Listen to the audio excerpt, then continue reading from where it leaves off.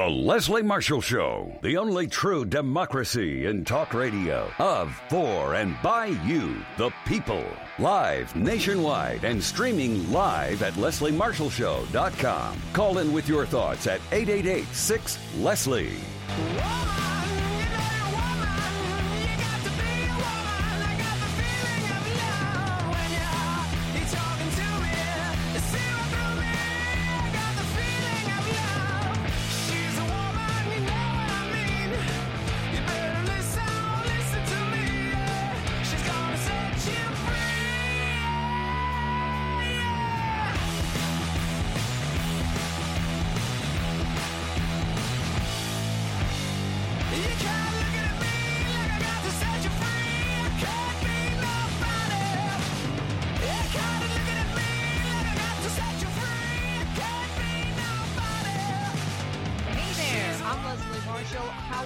Happy Tuesday and welcome back to the only true democracy in talk radio of, for, and by you, the people. We welcome back President of the Alliance for American Manufacturing, the AAM, Scott M. Paul. The AAM is a partnership established by some of America's leading manufacturers and the United Steelworkers Union. And for years, Scott and the AAM have worked to make American manufacturing a top-of-mind issue for voters. And as you can see, manufacturing is not only a top-of-mind issue for voters, but some say it is what swayed some blue states to go red and for Donald Trump in this last election year. And they do this, by the way, of not only making top-of-mind, manufacturing top-of-mind for voters, but also for our national leaders. And they have done it through effective advocacy, innovative research, and a savvy PR strategy. More than a pleasure to have back Scott M. Paul. Hey, Scott, happy Tuesday. Leslie, happy Tuesday to you. Thank you for joining us once again. Good to talk to you. You know, the president likes to take credit. I mean, we had, not so hot first jobs report. Then another one came out that was even better. Manufacturing is not doing as well as you would like. And one of the things that people voted and elected the president, Donald Trump, to do was to bring jobs back to America and create jobs in America. There are different companies saying, hey, they're going to open up plants, or, companies that maybe had plans already in the works.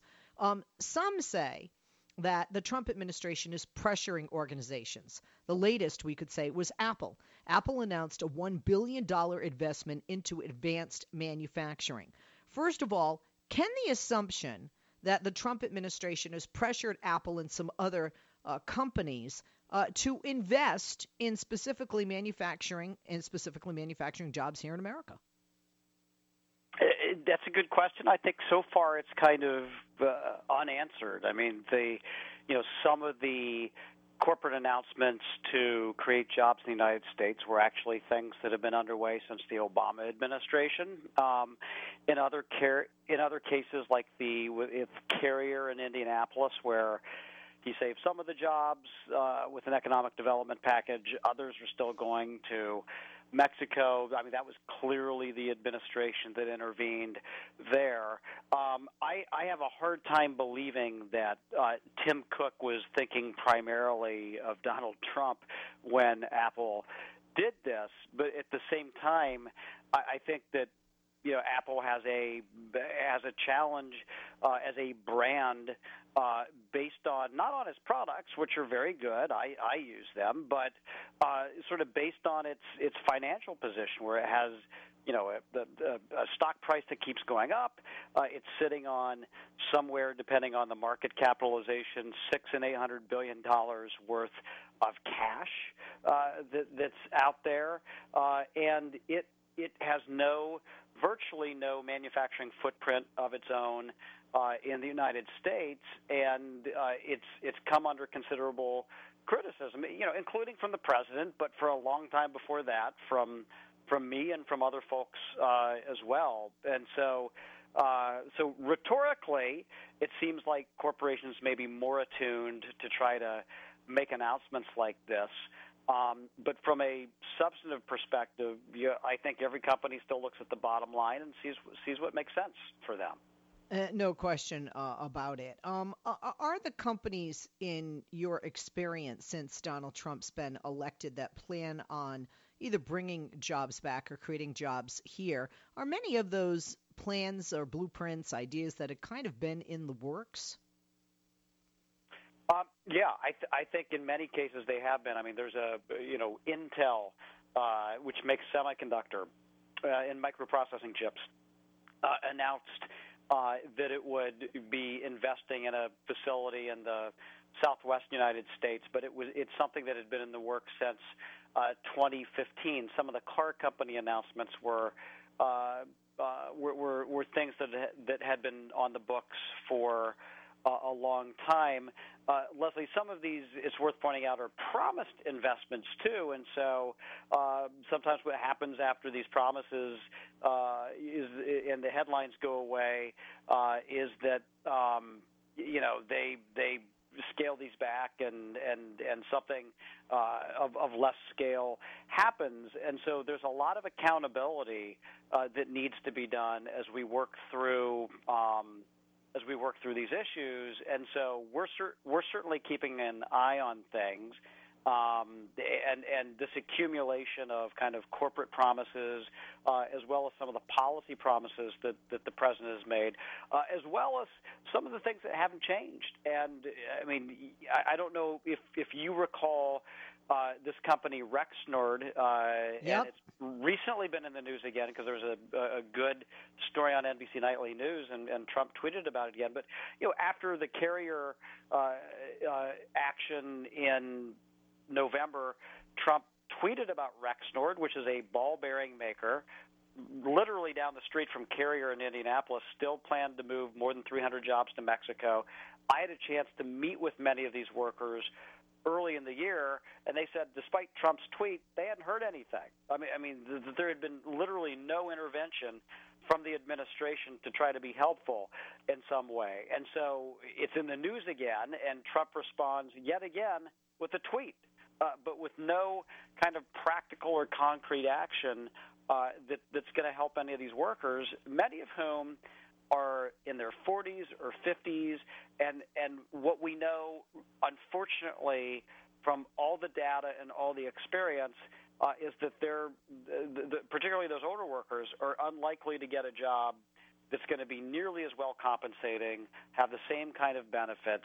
In fact, some of them will be, unfortunately, lucky to get a job at all again, and this is happening, and it's going to take more than a tweet to change that equation. But speaking of, when we look at companies like Carrier, right? You and I have talked about it. You talked about Rexnord. Carrier, an air conditioning manufacturer, they scrapped plans to move its factory to Mexico. But when you counted how many jobs they were getting rid of, and keeping here, versus moving, it was a deficit for the American worker, numbers-wise, at least from what I say. Apple's response to the agenda of this president and this presidency, it could actually help create the kind of jobs that are growing, not disappearing, right? Or is it even fair to compare, because Carrier jobs, very different than Apple's jobs? They are very different, and I don't necessarily think it's an either or, Leslie. I think that there's certainly room for both. I see both manufacturing in the technology space. I see manufacturing in the steel space, and I think that both are really critical to the future of our country. Now, a steel mill isn't going to look like it did in the 1950s. We don't want it to. It's going to look like a modern steel mill. It will have less people in it than it did 20, 30 years ago. But it's good to have our steel made here. There's less of a carbon footprint. It's more environmentally responsible. We make sure that in the event that we ever need it for a national emergency, or for our national defense, that we can rely on it here at home. If we're going to be rebuilding our infrastructure, which I think that we should, we're still going to need steel in it. It's in the physical infrastructure, in the bridges, the roads, the transit systems. And we also need to be winning in high technology. I mean, a lot of people probably would be stunned to learn that our largest trade deficit with China is not in steel or automobiles or anything like that. It's in high technology products. What? Over $120 billion a year. And this is supposed to be our future. But a lot of these companies like Apple have simply moved virtually all of their production offshore. Apple's not really a manufacturer. It's a designer. It's a retailer. But it contracts out virtually all of its manufacturing to entities like Foxconn and subcontractors. And so if we want to be also, holding on to what we have that's very important to this country, like steel, and also winning some of these newish industries, and the ones that are yet to come, like autonomous vehicles and drone production, and all of these types of things. We need to have good policy. We need to have good leadership. And I don't know that the facts have fundamentally changed yet that are going to make the equation any more favorable for American workers, for American manufacturers. We're going to take a break. When we come back, more talk with Scott, not only about Apple, but about a report by MIT. And a lot of people were upset about the iPhone, right? Where is your product made? We have a choice as to what we buy. We want things made in America. We want more options of things made in America. To your point, Scott, we also want to know what's in the steel, especially if we're using it here in the United States for bridges that we drive over and for other items like skyscrapers and things we don't want to fall apart, like Chinese T-shirts, 3 for $5 or $10 that fall apart after one wash. I'm Leslie Marshall. We'll be back with Scott Paul from the AAM and you here on the only true democracy in talk radio. You have questions, you have comments, pick up the phone and join us. What do you think about Apple? Is Trump and his administration pressuring companies like Apple, who normally fight Washington, to bring jobs back to America or create jobs here in America? Or is he just taking credit for something that was already in the works? Love to hear your take on it. 888-6-LESLIE, 888-653-7543. Pick up the phone and join us. More after this. We're back with Scott Paul, president of the Alliance for American Manufacturing, and we are talking about Apple's billion-dollar investment. Scott, thank you for holding. Does this investment by Apple provide a blueprint for U.S. manufacturing, something other companies can look to doing in the future? Well, I'll say a couple of things about it. I'm happy that Apple is investing $1 billion in advanced manufacturing in the United States. So let's be clear about what this is. They're going to be investing in manufacturing startups, in other kinds of companies that they want to scale, certainly companies that can be part of their supply chain or potentially that they could acquire, and they're going to be looking for a return on that investment. So all of that in itself is a good thing. The reason why I kind of called Apple out on this is that $1 billion is a lot of money to you and me and to nearly everybody else in America. $1 billion represents less than 1% of Apple's cash, and its production model, its sourcing model, is one of the problems we have in this country with manufacturing, where we're designing things here and we're making them under terrible conditions in other countries. And this is the thing. Apple has this image as being, pioneers, as being revolutionary. And the way in which it produces its iPhones in particular is like the way that garments were made 100 years ago. It's through the sweat and toil of tens or perhaps even hundreds of thousands of really underpaid workers in China. And it's not a high-tech system at all. I mean, what comes out at the end of it, what I hold in my hand or what you hold in yours, is incredibly high-tech. But the process is surprisingly unimaginative and ugly. And for Apple, that just doesn't seem right to me. And I think that if Tim Cook would have said, I'm going to build a factory in the United States to make iPhones here, and we're going to revolutionize the way that tech is produced around the world, and we're going to make it in local markets for local markets. Now, that would have sent signals that would be tremendous, and that would have a much more profound impact on manufacturing and high-tech manufacturing in the United States, and I think that it would start a wave of kind of reshoring some of this work back. And we know from various folks who have looked at whether it's even possible for Apple to make an iPhone in the United States, that engineers conclude that it's possible. some scientists at MIT thinks it's possible. Apple's the only one who thinks that it can't be done, and it's because it depends on this, this model from 100 years ago. That's about the sweat and toil of workers, and they've got to break these chains and get out of this, and that would get me excited, Leslie. You know what? Apple CEO Tim Cook, who you mentioned earlier this hour and we've talked about before, he said in an interview with CNBC, by doing that, referring to the investment by Apple, those manufacturing jobs create jobs around them. By doing that, we can be the ripple in the pond. Now, according to the National Association of Manufacturers, for every dollar invested in manufacturing, and you've talked about this before and given other stats, $1.81 is injected back into the economy. So, is this going to help not only, stimulate the economy? Do you agree with the ripple in the pond that Cook is talking about? Well, again, I do, and I think that it can be valuable. But $1 billion in investing in American manufacturing through kind of startup firms or things that they want to scale will yield some jobs. There is no question about that. And again, my hat tip to Apple for that. Sorry, Scott. Yeah. Then because manufacturing, in a sense, in this scenario, is more digital, right? Very different type of. The hitch would be here that these are highly skilled workers in a different way, in a different area of manufacturing, like digital manufacturing. Is that something that Cook and others should look into training within our current manufacturing pools of employees?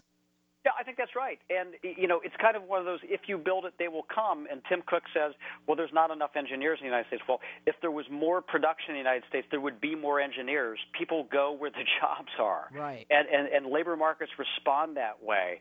And what we need is for Apple to pioneer that and to build a factory here, in addition to having this fund. That would be awesome. That would be a game changer. We're going to take a break, and when we come back, we have more to talk about with Scott. But we want to talk with you as well. 8886-LESLIE. 888-653-7543 is the number.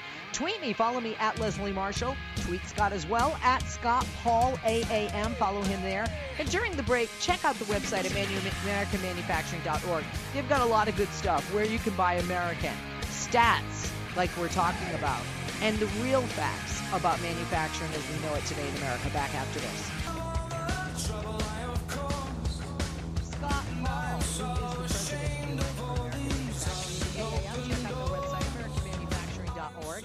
Follow Scott on Twitter at Scott Paul AAM.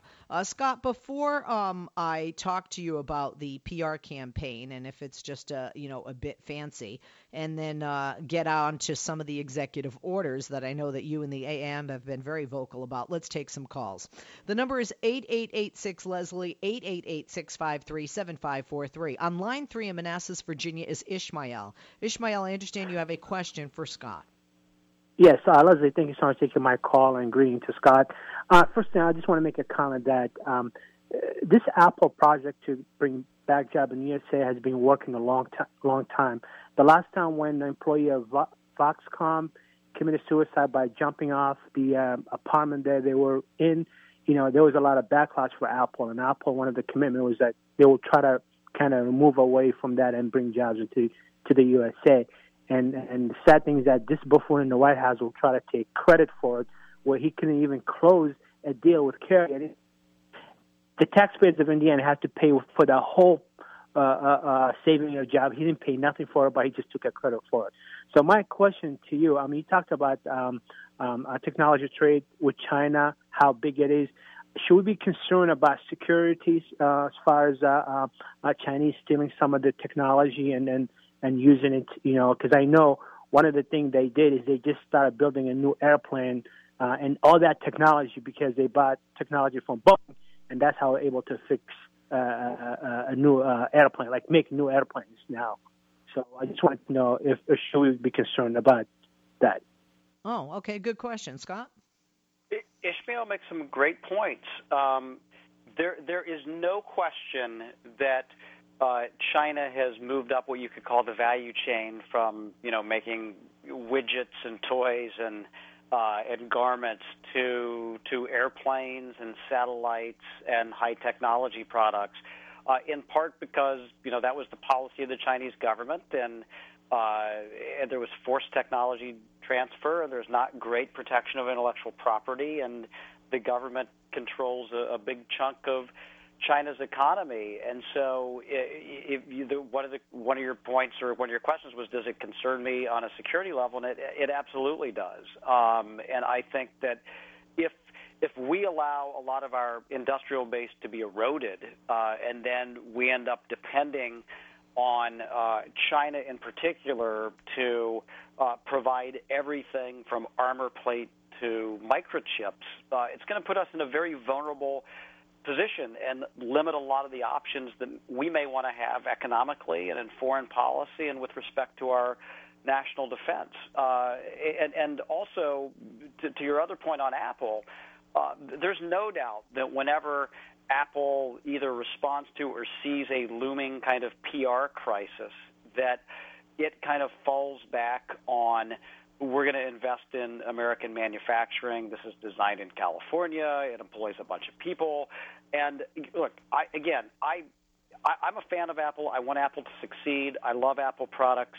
I just think that the company has acquired this image as being revolutionary, game-changing, and its production model is the exact opposite of that. It depends on poorly paid workers, hundreds of thousands of them in China.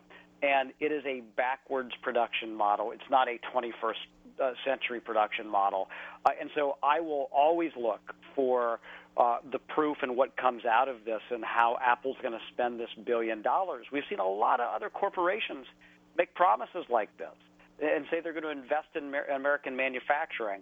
And in some ways, it turns out to be largely window dressing. Walmart's a good example of that. Walmart pledged to buy $250 billion more of American-made products, and which is awesome. That sounds great. I love the sound of that. But the truth of it is that most of that's going to be groceries, things that they would be buying from U.S. producers anyway, and not a lot of that is going to be replacing imports from China. And so, Walmart's going to get a lot of publicity for investing in American workers, American manufacturing. I view these as valuable brands, and it's not going to be doing the real hard spade work to get there. And I question whether Apple will be as well. Very good question. Just as great, if not better, answer, Scott. Let's go to Reggie on line 1 in Decatur, Georgia. Reggie, question or comment? Yeah, I have a question for you, both you and your guest, Leslie.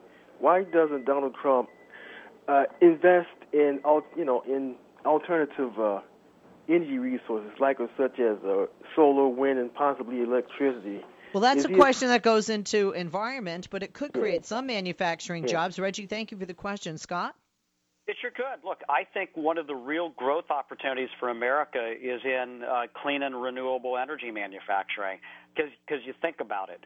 We have the resources. I mean, we have great regions of the country that have access to a lot of sunshine, which is what you need for solar power. We have great access to wind generation in large parts of our country. Even things like wave technology or geothermal. I mean, we are lucky and blessed from both a geophysical and a geographic and a meteorological position to have a comparative advantage in this, if you will. What we lack, though, is the policy to get us from point A to point B, both the demand side, like requiring utilities to offer a certain percentage of the power from renewable sources, which creates a market for it, and on the other side of it, the manufacturing policy. So instead we're going to import solar panels from China when we first invented this technology, and we should be making it in the United States. Wind turbines.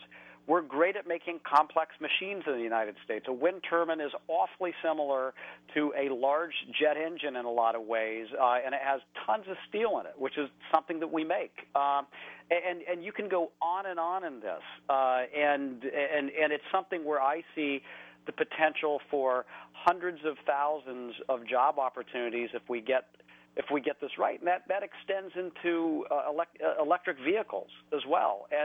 And so I think we need the policy to support it and not to drive it overseas. But it's something that we ought to be winning at. We ought to be investing in. It's good for our planet, and I think it can be good for American manufacturing jobs as well.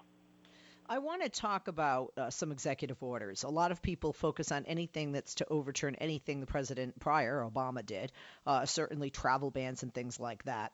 But there's an executive order that you guys write about on your site at the Alliance for American Manufacturing website, the specifics of some of the executive orders. And some of those are very important. One reassigned Trump's trade advisor, Peter Navarro, from the months-old National Trade Council to an even more new Office of Trade and Manufacturing Policy. Scott, talk to us about what this move appears to be. I mean, is it in line with the president's goals to be more hawkish on trade issues? How do you guys at the AAM feel about that? Why is this important, and why don't you think Trump is touting it?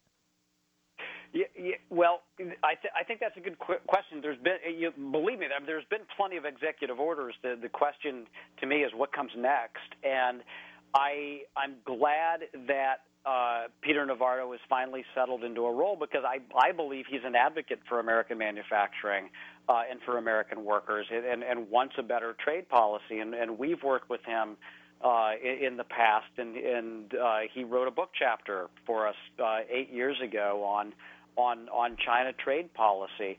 And there had been this looming conversation about kind of the Gary Cohn, Jared Kushner wing versus the Steve Bannon and whatever wing, the nationalists versus the globalists, and I think it's a little more nuanced than that. But the fact that Navarro is there doing trade policy, to me, gives some hope, because this is one of the few opportunities, Leslie, and we've talked about this, where I think that there could actually be bipartisan cooperation with some of those industrial state Democrats who care a lot about these issues, like Senator Schumer of New York, Senator Baldwin of Wisconsin, Senator Brown of Ohio, all progressive Democrats who want to change our trade policy. And so the proof is going to be what this office does and what these executive orders that have been launched look like when they ripen over the summer and into the fall. And if it's just a bunch of reports that are piling up and we haven't changed the policy, then it's going to be wasted. But if we're actually going to take some reasonable actions, then I will feel like in a limited way that we've been able to make some progress on this. We're going to take a break. When we come back, I want to talk about one other, even though there were many executive orders. And I also want to talk about some other issues with Scott that you got to stick around for. The president's been president for over 100 days now. But how is he doing on trade? A lot of people, maybe you listening, voted for him with regard to trade because you thought that he was more against bad trade deals than Hillary Clinton was. And also, some of the investigations about the import, specifically steel and aluminum, Trump steel and aluminum imports, the AAM is myth busting, and we're going to bust a myth instead of bust a move right after this. I'm Leslie Marshall. Scott Paul, president of the AAM, can be followed on Twitter at Scott Paul AAM and the website AmericanManufacturing.org. Don't go away. I was searching for something as I watched you run. I was sad when you said that you never really wanted some. That was back with Scott Paul, president of the AAM. Before we move on to another issue, there was another executive order, this one directed at the Commerce Department, Scott, to prepare a review of existing U.S. free trade agreements in order to determine whether they've delivered the results predicted when they were signed. Even though it's more work, it's needed, don't you think? I mean, why should we have deals if they're not effective?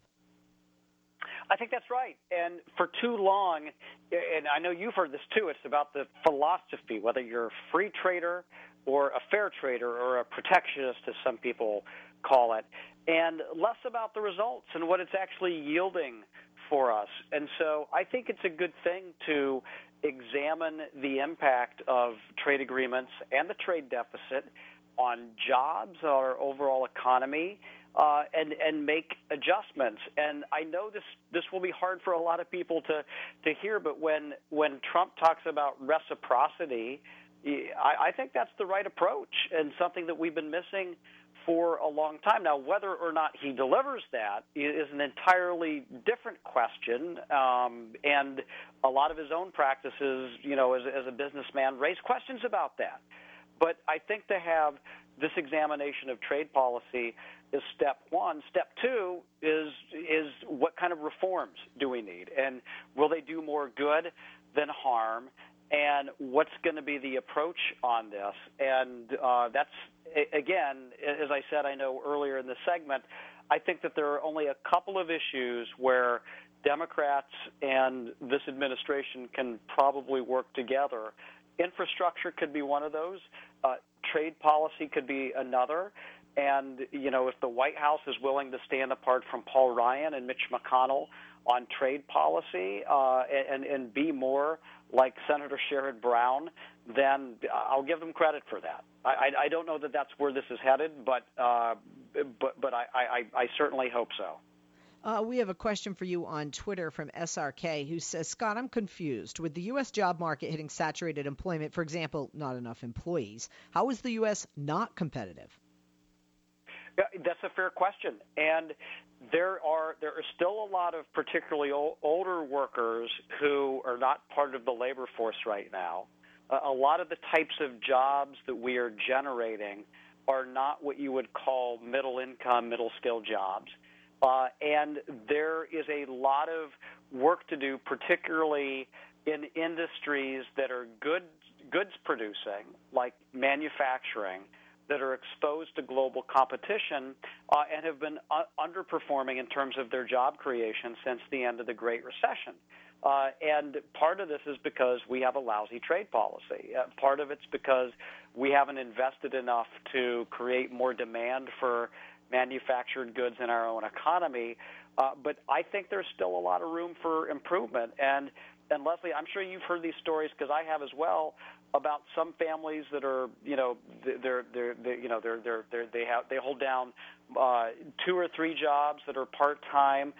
Their benefits aren't all that great, and they're struggling from paycheck to paycheck. And I think that we still have a lot of progress that we can make to create more opportunities and better opportunities for working Americans in this country.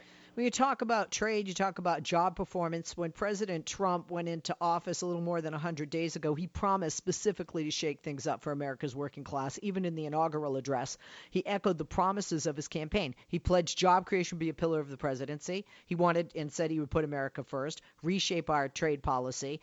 He had the Buy American, Hire American pledge, vowed to rebuild our roads, bridges, airports, tunnels, and railways. Lots of talking, lots of tweeting. What has changed in the past 100 days? How has Trump fared, especially with regard to trade and some of these promises he's made? Yeah, well, it'll be interesting to see what happens in the next 100, because I think it could be much more consequential. I mean, he withdrew from the TPP, the Trans-Pacific Partnership. That was the easiest thing to do. It was already dead on arrival. Hillary Clinton opposed it. Bernie Sanders opposed it. Ted Cruz opposed it. There wasn't any support for it in Congress, and so that was pretty easy to walk away from. On everything else, the wheels are in motion, basically, but there's some things where they're still not. So taking another look at how to address China, taking a look at the trade deficit, Buy America, Hire America, using American steel in energy pipelines, considering the national security implications of imports on steel and on aluminum. These are all executive orders that he has signed that put the wheels in motion and set up actions that will start in late June and extend basically through the end of the year. And so I think the important work has yet to come. But there's a couple of big things that he missed on. China and currency manipulation, where he completely walked away from his campaign position there, or the effort to repeal or renegotiate NAFTA, which still hasn't gotten started yet. And there's a lot of anticipation about what that could or should look like. And so it's a very mixed record at this point. I mean, does he tweet about it? Absolutely. but there's a gap certainly between the tweets and the rhetoric and what's been accomplished so far. A lot of other things to talk about as well. You guys at the AM have a lot of great pieces, and that's why I constantly will mention the website to folks.